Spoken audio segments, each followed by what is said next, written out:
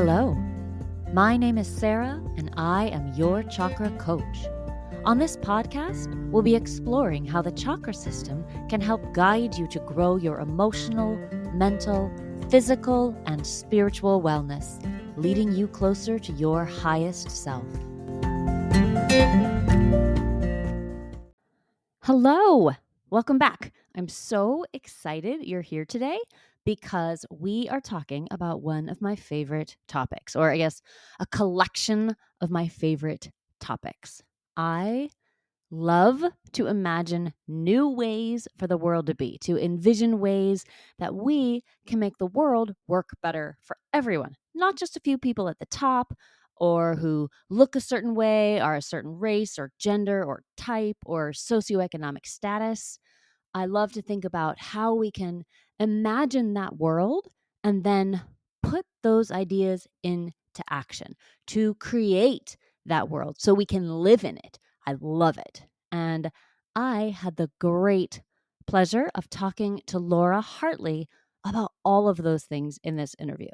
Laura is an activist, a coach, and she is the founder of Public Love Enterprises. It's a liberatory space and an online school. She sees self-work and world work as interconnected, kind of like we talk about on this podcast a lot. And through her coaching and through her group programs, she empowers change makers, that's you, to get free, dismantle capitalism, dismantle patriarchy from the inside out, how to get power to make real change, and to find what's yours to do in this time.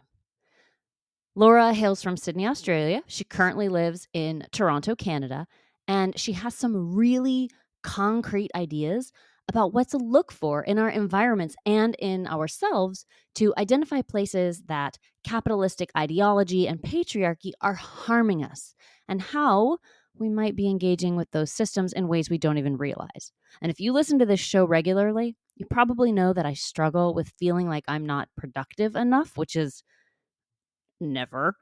I've really had to do some work on myself over the past few years, and this conversation with Laura was so helpful to me on my personal journey. I really hope that it is helpful on yours as well. All her links are in the show notes, including all her free resources. And remember to follow both Laura and me on social media. Of course, all of that is linked in the show notes as well. Okay, on to the interview. Hello, Laura. Thank you so much for being here. How are you today? I am well, thank you. Thank you so much for having me on the show. I'm so excited for this. I'm very excited about this too. I'm so interested in what we're about to sort of deep dive into. It's something that I've been doing my internal work on for several years, and it's really changed a lot of how I approach life and how I do things. And so, hey, listeners, in case you didn't know, today we're talking about internalized capitalism and internalized patriarchy, which is a lot of syllables for a topic that can be complex, but I don't think it's as complex as we think it is. So if, Laura, you wouldn't mind just starting, let's start with anti-capitalism, internalized anti-capitalism. Or internalized capitalism. What does that mean? What is that? Oh gosh, I mean, I love this question. It's like my favorite topic. So internalized capitalism is the equation of our worth with our productivity or with what we produce. So it's the elements of capitalism that say that we always need to be doing more, being more, having more, that keeps us on the endless cycle of giving more than we actually have to give. Now, there's a lot of different ways this shows up in our lives. Like a couple of examples would be, going into work sick is a really easy one. I think we've all done it, or working from home sick even, uh, saying yes when we want to say no, that feeling of time scarcity, that there's never enough time. And like, you hear this all over our language, like, how was your weekend? It was good, but it wasn't long enough, or got a lot to fit into this meeting today. We're just going to power through. We're just going to like squeeze a little bit more in. So all of these experiences that there's not enough time, there's that I'm not enough, that I need to be doing more, giving more, being more, having more, are examples of internalized capitalism. That is the clearest breakdown of it that I've ever heard. It is literally what we talk about in so many ways. And I don't know that even with all of the thought I've been doing and putting into it, that I've thought, oh my gosh, that is just sort of like a capitalistic societal pressure that I've put on myself and made part of my identity. I always hear people say, how was your day? Oh, it was great. I was so productive. But Yes, and I want, I'm so busy at the moment, but yeah, life is good. But I know, exactly. I really want somebody to ask me, oh, how was your day? And I'll be like, I sat on the couch all day, did not get one thing done. But then that still to me feels like I have to still justify it, right? And then somebody will say, oh, it's okay to rest once in a while, right? Oh, it's good. Yeah. It's good to have a day like that. I'm just like, oh gosh, but that's still us fighting against those external pressures. Would you say that's right? Oh my gosh, absolutely. Like that's the whole thing about this, right? So another form of internalized capitalism is when we one feel guilty when we rest, that sense of, oh God, I was so lazy. Lazy is a Oh, myth. You either desire to do something or you don't. You either have capacity to do something or you don't. Lazy is just a judgment we put on things. Or also, we're resting in order to be more productive. So we're saying, I'm gonna take today off so then I can get even more done the next day. So it's not about rest for rest's sake. It's not about pleasure for pleasure's sake. It's all about how much we're doing and are we doing enough? I think we need a whole podcast called Lazy is a Myth. You need to write a book, Lazy is a Myth. That would be the most help. I wish I could go back and give that to my teenage self. Lazy is a myth. Yes. My God, me too. And to me now, right? This is a constant practice because I think we're so conditioned in this that we see that there's all the subtle ways that we don't even notice that it creeps into our life, that we're kind of judging ourselves for just kind of being human, for just being like every other animal in nature and enjoying our lives. Yeah, when we talk about that in chakra work, a lot of people come to work with me feeling like I am not enough. For some reason, I'm not enough. And I think that's a lot of what's happening is that we don't think we're enough because of these sort of ideas we have about what enough looks like. And I don't know that there are a lot of people wandering around going like, I'm actually at peak productivity and I have no interest in being any more productive. So, okay, thank you for that definition and for that little exploration. And then on sort of a parallel path, what is internalized patriarchy? Oh gosh, I mean, just to kind of answer what you were saying there for a moment as well, this sense of I am not enough, like that is the epitome of internalized capitalism and patriarchy. So we live within two systems in the world, capitalist patriarchal structures. And if we're looking at the dominant message of what they actually say, one of them is scarcity, capitalism, that says, you can't have enough, you haven't done enough, all of that is embedded into the system. But the message within patriarchy is also that you are not enough and you are not as good as me. It is a system based on domination, a system based on hierarchy. And of course, it values the masculine and anything associated with the masculine, which includes independence, hyperproductivity, the kind of macho, strong, we've got to be fierce, we've got to be powerful over women, other genders, and anything deemed to be feminine, whether that is generosity, abundance, sharing, ease, connection, intuition. So it's this whole hierarchical system. Now, internalized patriarchy is when we take that domination paradigm, we take that message of society that says that men and the masculine are somehow superior and better than anything deemed to be associated with femininity, and we internalize that. And we start shaming ourselves for all of these experiences within us that we go, we kind of soft shame ourselves. So we soft shame a sense of ease because you've got to work harder, you've got to do more. We soft shame a sense of we say lean in, but we don't say take up space. There's another great example. The perfectionism that so many of us experience, which I am often call myself a recovering perfectionist, is a product of patriarchy. Because although we need to look inward, we benefit from looking inward at all of these things within us. We also need to look outward to what are the marketing, what is the messaging, what is the advertising of culture and of this dominant paradigm that tells us in some way we're not enough. So it's a little bit of a complicated definition, but it's the soft shaming we give to ourselves that says we are not enough because the system we live in does not value women, other genders, or anything associated with femininity to the degree that it does men and masculinity. It's like when we as women or other genders, as you say, go into these corporations and we go into our jobs, and we think we need to change ourselves to fit the structure, the existing structure. And so we start to force these traits that are, are part of us. Like we're all of these traits, all of these characteristics, humans have access to all of them to whatever degree makes them, comfortable and Yeah. happy. Instead of, we change ourselves instead of looking at the system and saying, maybe, maybe that's the problem, right? Maybe the outside is the problem. Maybe we need a different system, a different way of doing things. Yeah, I think we think it's incredibly normal in our culture to be burnt out and stressed. We think that's just part of being an adult, part of life. We think it's normal to think that you're not enough, to think that you're just never quite doing enough. We think that this kind of, you only need to look at the amount of diet culture that exists in the world that says that women always need to be controlling what they eat, monitoring what they eat, that you are a problem to be solved. And this is the dominant message of culture, says that culture's not the problem. The system's not the problem. You are the problem, and you need to do something about that.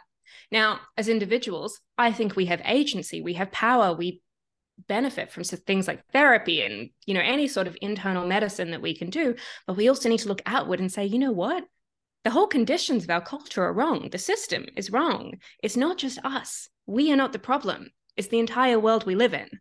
So we need to do our internal work so that we can wake up to these messages that we've absorbed and internalized, and then make change in the world then. Yeah.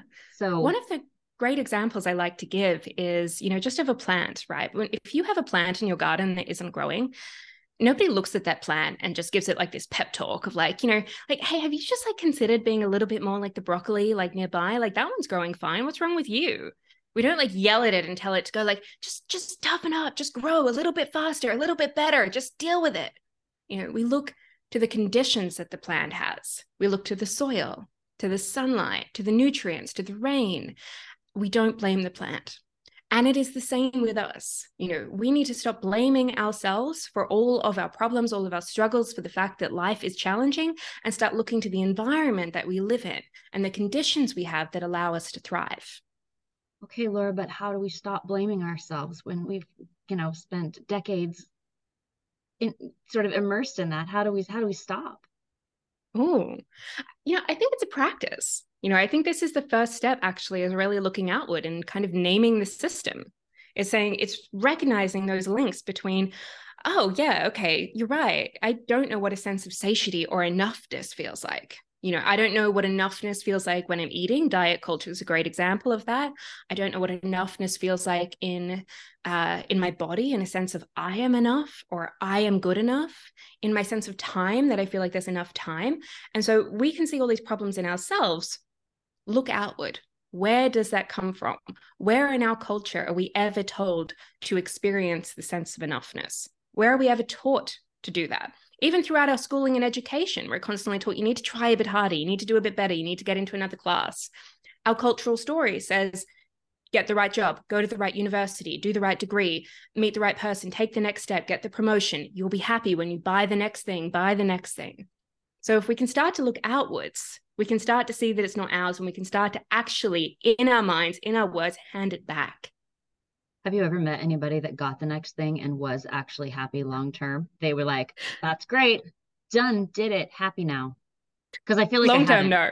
I feel like I No. haven't. Like there's a moment of joy, but you think about like Olympic athletes say that. They're like, I won gold and it was exciting for about a week. Yeah. And then And I then I woke returned up to one day and then, yeah. yeah, and nothing had changed. You were still an Olympic gold medalist, but if you felt that you weren't enough when you won it, the winning the medal did not make you feel like enough. Yeah, Yeah.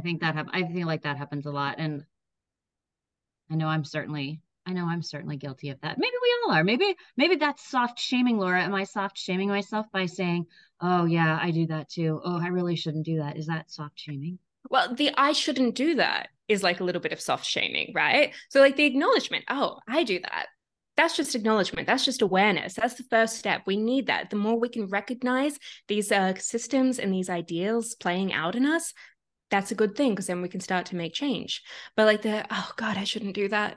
It's like, another example of internalized capitalism is when self-work, and I use the term self-work to mean therapy, meditation, plant medicine, any sort of journey that helps us to go within, becomes not about getting to know ourselves, not about transforming ourselves, not about loving ourselves, but about fixing ourselves, about you need to just always be growing, always be doing better, just always on that upward growth journey, And it's a very subtle distinction between the two, but the energy is very distinct. And so whenever we're using that, like, oh, I need to be better, it's self-shaming.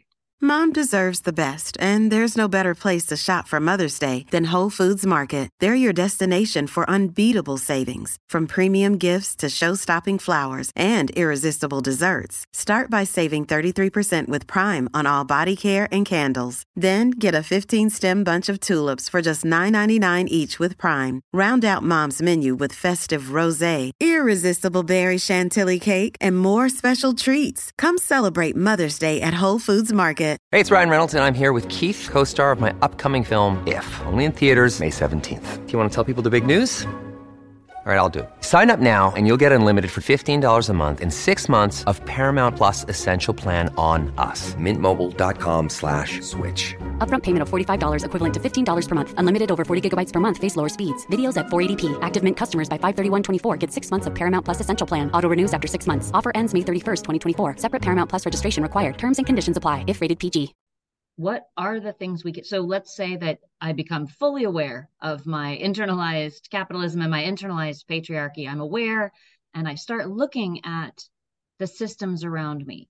First of all, tell me what the problems are with the systems around me.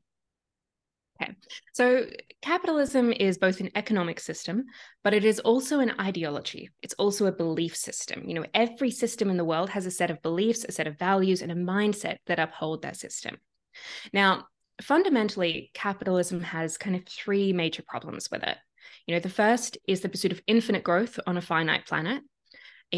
Capitalism is obsessed with growth. It defines success as growth. And I think it was Edward Abbey who said growth for the sake of growth is the ideology of the tumor. And so we need to look at, what does growth mean? Growth is not the same thing as well-being. Growth is not the same thing as thriving. It's just growth. The second problem with capitalism is the artificial production of scarcity. Scarcity is embedded into the system. You can't have infinite growth without scarcity to drive the growth. And you see this in marketing that says, got to buy now or you're going to miss out. There's 2 seats left at this price. Or you even see it in planned obsolescence. So like our devices, our refrigerators, our appliances, they're all designed to break. These things could last so much longer than they do. But if they break, we need to buy more. And the third problem with capitalism is, the devaluation of beautiful, living, complex systems like jungles and forests and oceans and all these spaces that I love to lifeless resources. They only have value if we can extract something from them. And that might be timber, that might be tourism, but it's only in relation to our use. So we see those three kind of pillars there of infinite growth, scarcity, not enoughness to drive the growth, and then devaluing our beautiful living complex systems. That is the problem with capitalism. And then how that plays out in ourselves is a different story. But I also think that's exactly what we were just saying. We expect from ourselves infinite growth. We expect from ourselves not that we aren't enough, can't have enough, don't produce enough. And also, we are only valuable as humans insofar as what we can produce or have extracted from us, because that's how I feel like a lot of companies treat their employees, as resources from which to extract something. And how we treat our attention and our creativity, right? We treat our attention and our energy as if they should always be there on demand 24/7 whenever we want to use them. And one of the best definitions I've ever heard of burnout was borrowing from tomorrow's energy to use today and doing that enough times that eventually you get to tomorrow and it's not there. Because our energy needs renewal. Our body is a beautiful, complex living system, and we are completely devaluing what it is that our body needs, what it is that our soul needs, in order to just keep extracting from ourselves so we can just keep producing. And so if we recognize these three pillars as being problematic, both as an external ideology and how they affect us internally, where do we start to make those changes? Where do we even start? I feel like I get to that point and I'm just like, I don't even know what to do now, and people will say, well, no matter what you think about it, you live in a capitalist society. I'm like, that's not helpful. And also you Yes. just told me that my opinion doesn't matter. Oh my gosh, that's so true. And here's the thing, we do live in a capitalist society, but I believe the first step to really changing these kind of toxic elements of capitalism really starts with us. It's not up to the economists, it's not up to the politicians, it's up to us. And that both benefits our own lives, our own sense of well-being and thriving, and it benefits the world. So the first thing that I would suggest is really it's about reconnecting to the body. So we live as a culture, most of us, very neck up. We're completely in our heads a lot of the time. And, it took me decades to learn this. I remember being in a therapy session and having a therapist trying to connect me with my body. And I was like, I'm like, my emotions were so head-based. I was shocked to discover that, like, oh my God, my anxiety, I feel it in my belly, in my chest. What is this? It's like a whole new world opened up to me. Mm-hmm. But reconnecting to the body is about reconnecting to a new compass, right? Because our body, for the most part, and I'll put a disclaimer here for anybody who's experienced trauma, that it's not always true, but for most of us, it speaks the truth of our capacity and the truth of our desires. So our mind and our thoughts will be full of all of these, what I call shoulds. I don't want to do this, but I should. I hate going to this job, but I should do it. I shouldn't change. It's too late. All whatever we say is a should. These are all shoulds of cultural expectations and cultural stories. They're not based in what we want to do. They're not based in what we're called to do. They're just based in what we think that we're supposed to do.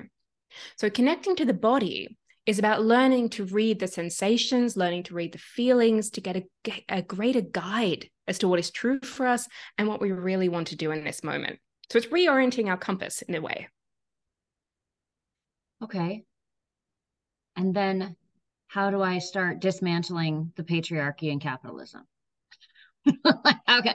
How do I take it apart with like Lego bricks and then build something back up that actually is designed to work for everybody as opposed to work for a few people at the top?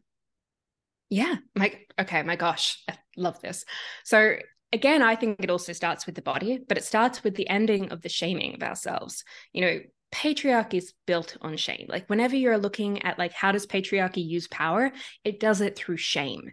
And you see that in meeting rooms have you ever been in a meeting room or and there's some guy who's usually in charge who either talks over somebody, particularly women, they don't do this to men anywhere near as much, or just it doesn't really take the idea from a woman, or it doesn't really listen. We can see that, okay, we've like shamed somebody a little bit because I'm not going to listen to you. You're not important. Your thoughts don't matter as much as mine. Okay. That's subtle shaming, but it's shaming. And it used that to keep power within themselves, to keep power in the patriarchy. You see it in magazines when it, shames women for their body size or for spending too much, or that women, need to take better, you can have it all. But, if you're struggling, why are you struggling? You can have it all. It's a subtle shaming of women, again, in magazines all the time. All of this shaming is propping up the patriarchy. So when we can see that, we need to realize that our job is in ending the shaming of ourselves. And most of us don't even realize how much we shame ourselves. Every time we say, I'm not good enough, I couldn't do that, or, oh God, I was so lazy. Oh God, I'm so fat. Oh God, I haven't done this. So it starts there.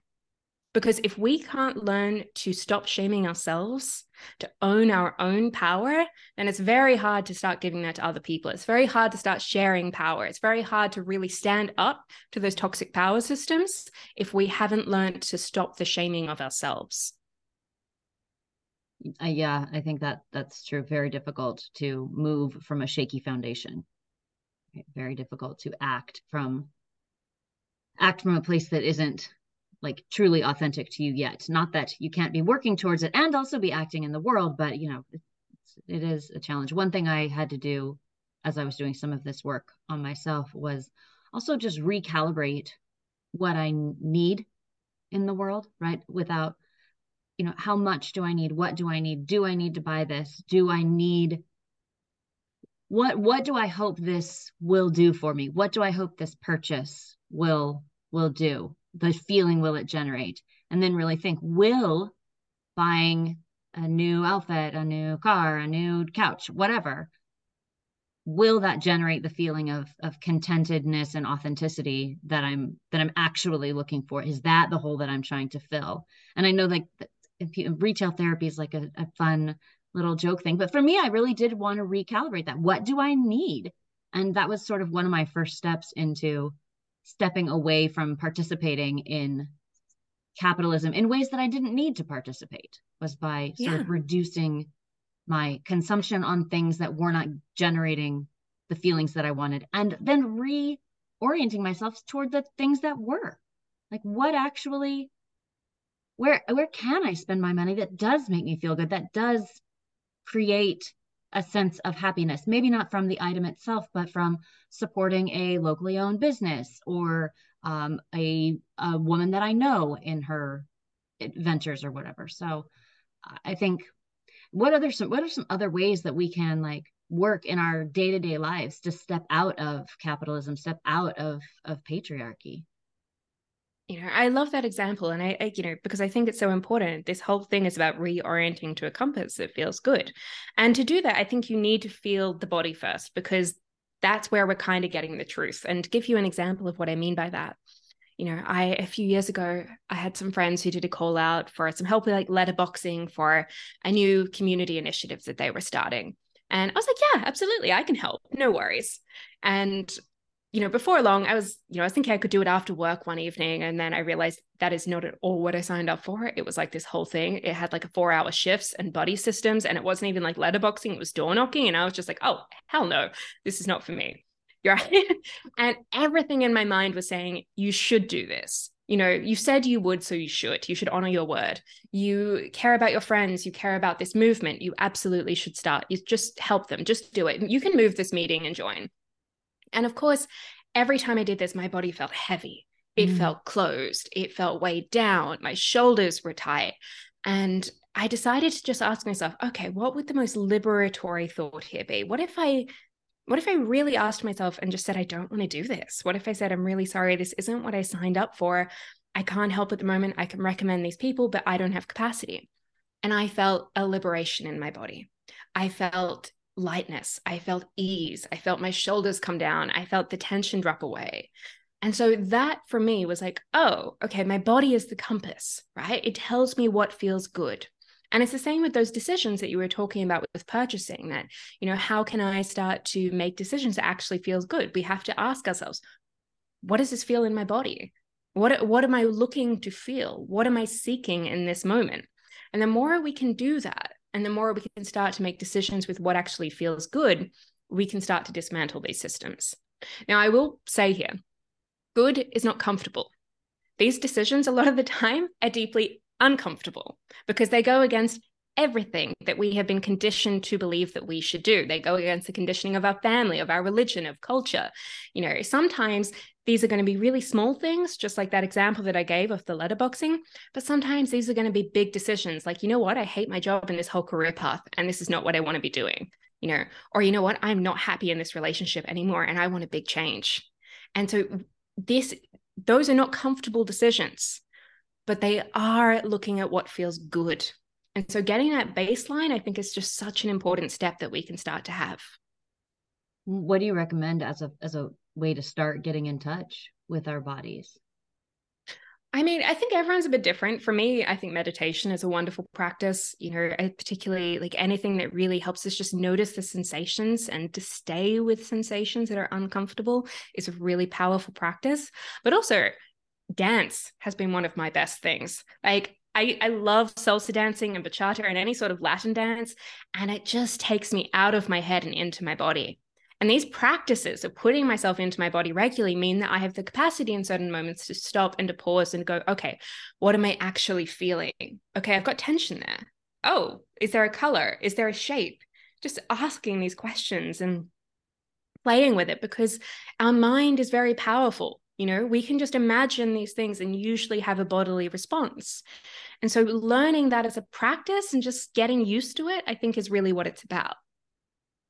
Yeah, okay, that makes sense. I also think what you were saying about dance really hit home for me. Movement of any kind. And when I say movement, I definitely don't mean exercise. I literally mean moving, like using your body Walking. to walk or stand up, or anything at light stretching, anything at all that gets you connected to, oh, when I do this, I feel this, right? I I'm used like, to love yin yoga for this reason. So like yin, you hold the poses for like, up to 5 minutes. And I would find whenever I would hold those poses, I would have these emotions come up at that time. And I like my hips, oh my gosh, the anger I stored in my hips, yeah. it was just like, oh, like, and so like any sort of practice like that, or even like hiking. My girlfriend got me really into hiking. I was never a hiker, but I found like the more I get out there and the longer I kind of walk, the more clarity I get, the more kind of in my body I get, just the more I drop out of all of this space of the neck up, and the more I just go, oh yeah, this is what I'm feeling. Oh, okay, I feel at home here. And that, I think, is just such a lifelong practice in a world that teaches us to be disconnected. And I honestly think we could not be all of us connected to our bodies, deeply embodied, and have the level of climate crisis that we have today, and have the environmental crises that we have today. The two are connected. I agree with you. What do you say to people who, like, they say, oh, you live in a capitalist society, you have to continue acting in it. That's just the way it's always been. You live in the patriarchy, that's the way it's always been. That is the natural order of things. What's your response to that? Because I have a response to that, but I'd love to hear yours. Oh my gosh. Okay. So usually a few things. Like one, it's not the natural order of things. And it's not the only way it's been. Capitalism's only been around like 500 years or so. Like I business, think even money. less the way we do it Yeah. now. Yeah, like Oh, neoliberal. 150 years tops. Max. Really, even in the last 70 years, you've seen this transformation of capitalism, that it is not the same thing that they were writing about 100, 200 years ago. Yes. So it's not just the way things are. Things have been designed this way. And second of all, that whenever we say, oh, this is just the way things are, what can I do? Power structures benefit from that response. Like there's power systems in the world today that very much enjoy the world as it is, and they benefit from the world as it is, even though most of us do not, because I think most of us are not happy. We're burnt out, we're exhausted, and there's huge environmental crisis around us. But they benefit from us saying, this is just the way the world is. Because what happens when you say that? Nothing. You do nothing, nothing changes. So we need to realize that that's actually a false statement that we have been conditioned to believe, because it does nothing to disrupt the status quo. So we can see this isn't just the way the world has been. This isn't the way the world has to be, because we all co-create the world. We can all make something better. Okay. We all have choices, and people benefit from us thinking that we're powerless. We can start to really reimagine something new. Yes, that is frequently my response. I'm like, well, these are just ideas that somebody else had that are now like living in the world. So if we have new ideas, we can put our new ideas and create something new in the world, because that's the way it's always been done, is one of my least favorite phrases in the whole world. Just like, well, I don't want to do it that way. I don't. My mother always said I was so contrary. She's like, you're just never happy with anything. I was like, well, that's on brand. Mine said the same thing. I was always like so argumentative and contrary. Like, it was the exact words. But I think Adrienne Marie Brown has a beautiful quote. She says, that basically we live in a world shaped by other people's imagination. That's right. And like we don't all have necessarily the power to change the big halls of politics or an entire massive global culture. But we do all exist in microcultures, the cultures of our organizations, of our families, of our communities, of our faith groups. These are all things that we co-create there, that we're a part of, and that we can have direct influence in shifting if we want to. So I think reclaiming that sense of agency, particularly at the small level and at the grassroots level, is really, one, about where change will come from, and two, a genuine, real response that we can all do something. You talk about an interesting concept, which is finding what's yours to do in the world. And I feel like we've kind of segued into that, finding what's yours, how to find, and is what's yours, those small things at the grassroots. Can you elaborate on that concept that you talk about? Yeah. So I think, a lot of us, when we're thinking about change in the world, It's easy to get caught up in everything that needs to be done, right? Because the problems are so big and we can see so many areas that need help that we want to help it all. And so we sign up to everything and we try to go into everything, or we do the opposite and go powerless and say, but I can't do anything. And really what this is about finding what is ours to do, because it's not our job to do everything, but we can find what is ours. Now, I think that's about really looking at our callings, about what's true for us. I think this has a spiritual element to it, a sense of kind of vocation that we can look at. But it's about understanding that there is I think every one of us has a calling. Every one of us has something we can offer to this time, really believing that, and then going deep into finding out what that might be. And is the first step then, well, getting in touch with your body, because I think that's going to be a huge step for everything. A meditation practice, journaling, or just experimenting with a variety of things until you find something that helps you? What are your ideas? I think there's a few different spaces to work with. The body is definitely one of them. I also think, looking at our callings, and callings are just those little voices that all of us have that say, yeah, that thing that you haven't done for like 20 years, but you keep thinking about doing. And, like that is a calling, that little voice in the back of your head. We should always listen to it. And we know that. We all say it. We all say we should listen to it, but we don't, and we should. But I also think when we are multi-passionate people and we care about lots of things and we love doing lots of things, a more powerful space to look than what we love, which is the traditional advice, can also be to look at what breaks our heart. What makes us mad in the world? What do we look at and that, we say, that should not exist. That should not happen.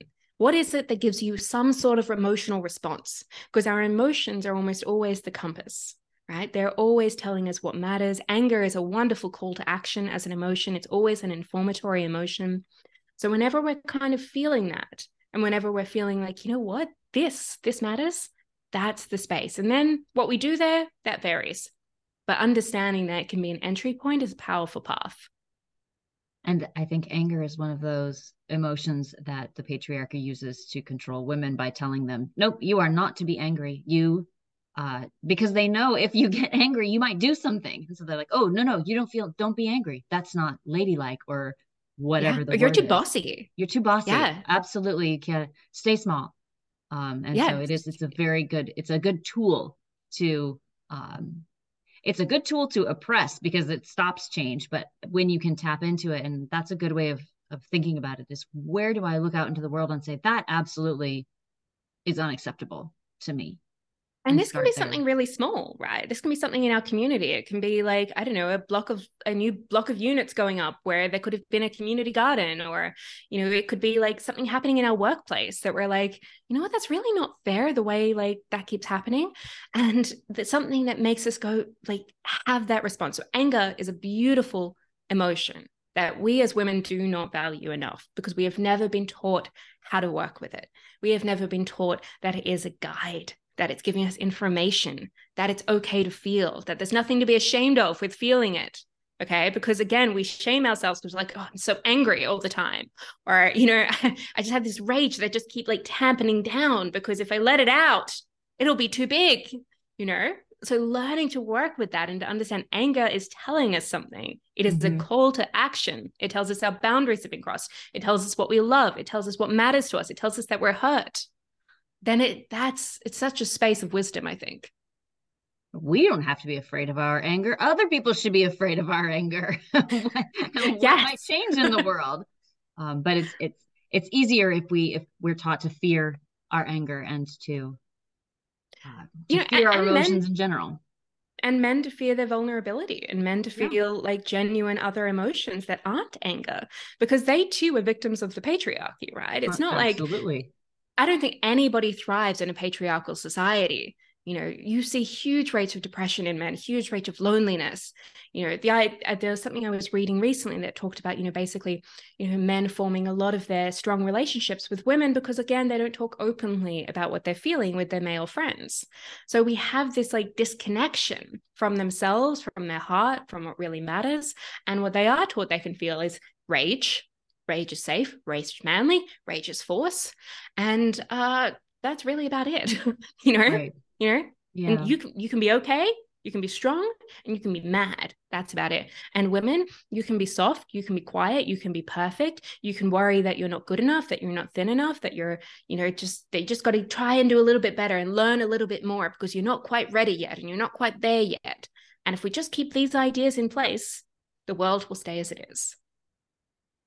Which is fine if you don't mind the world staying as it is. But I feel like a lot of people are looking for these kinds of changes. And these are sort of practical ways that we can start approaching it, and realizing that you can be a part of, I always joke about dismantling the patriarchy, but you can be a small part of it, even if it's just speaking up in a meeting and saying, oh, I would like to hear more about Laura's idea, right? Laura, you said earlier XYZ, and I'd love to hear more about that. I think using where you have small power in your community also to open the space for other people to step into their power is a super important way that we can all work in our own spheres.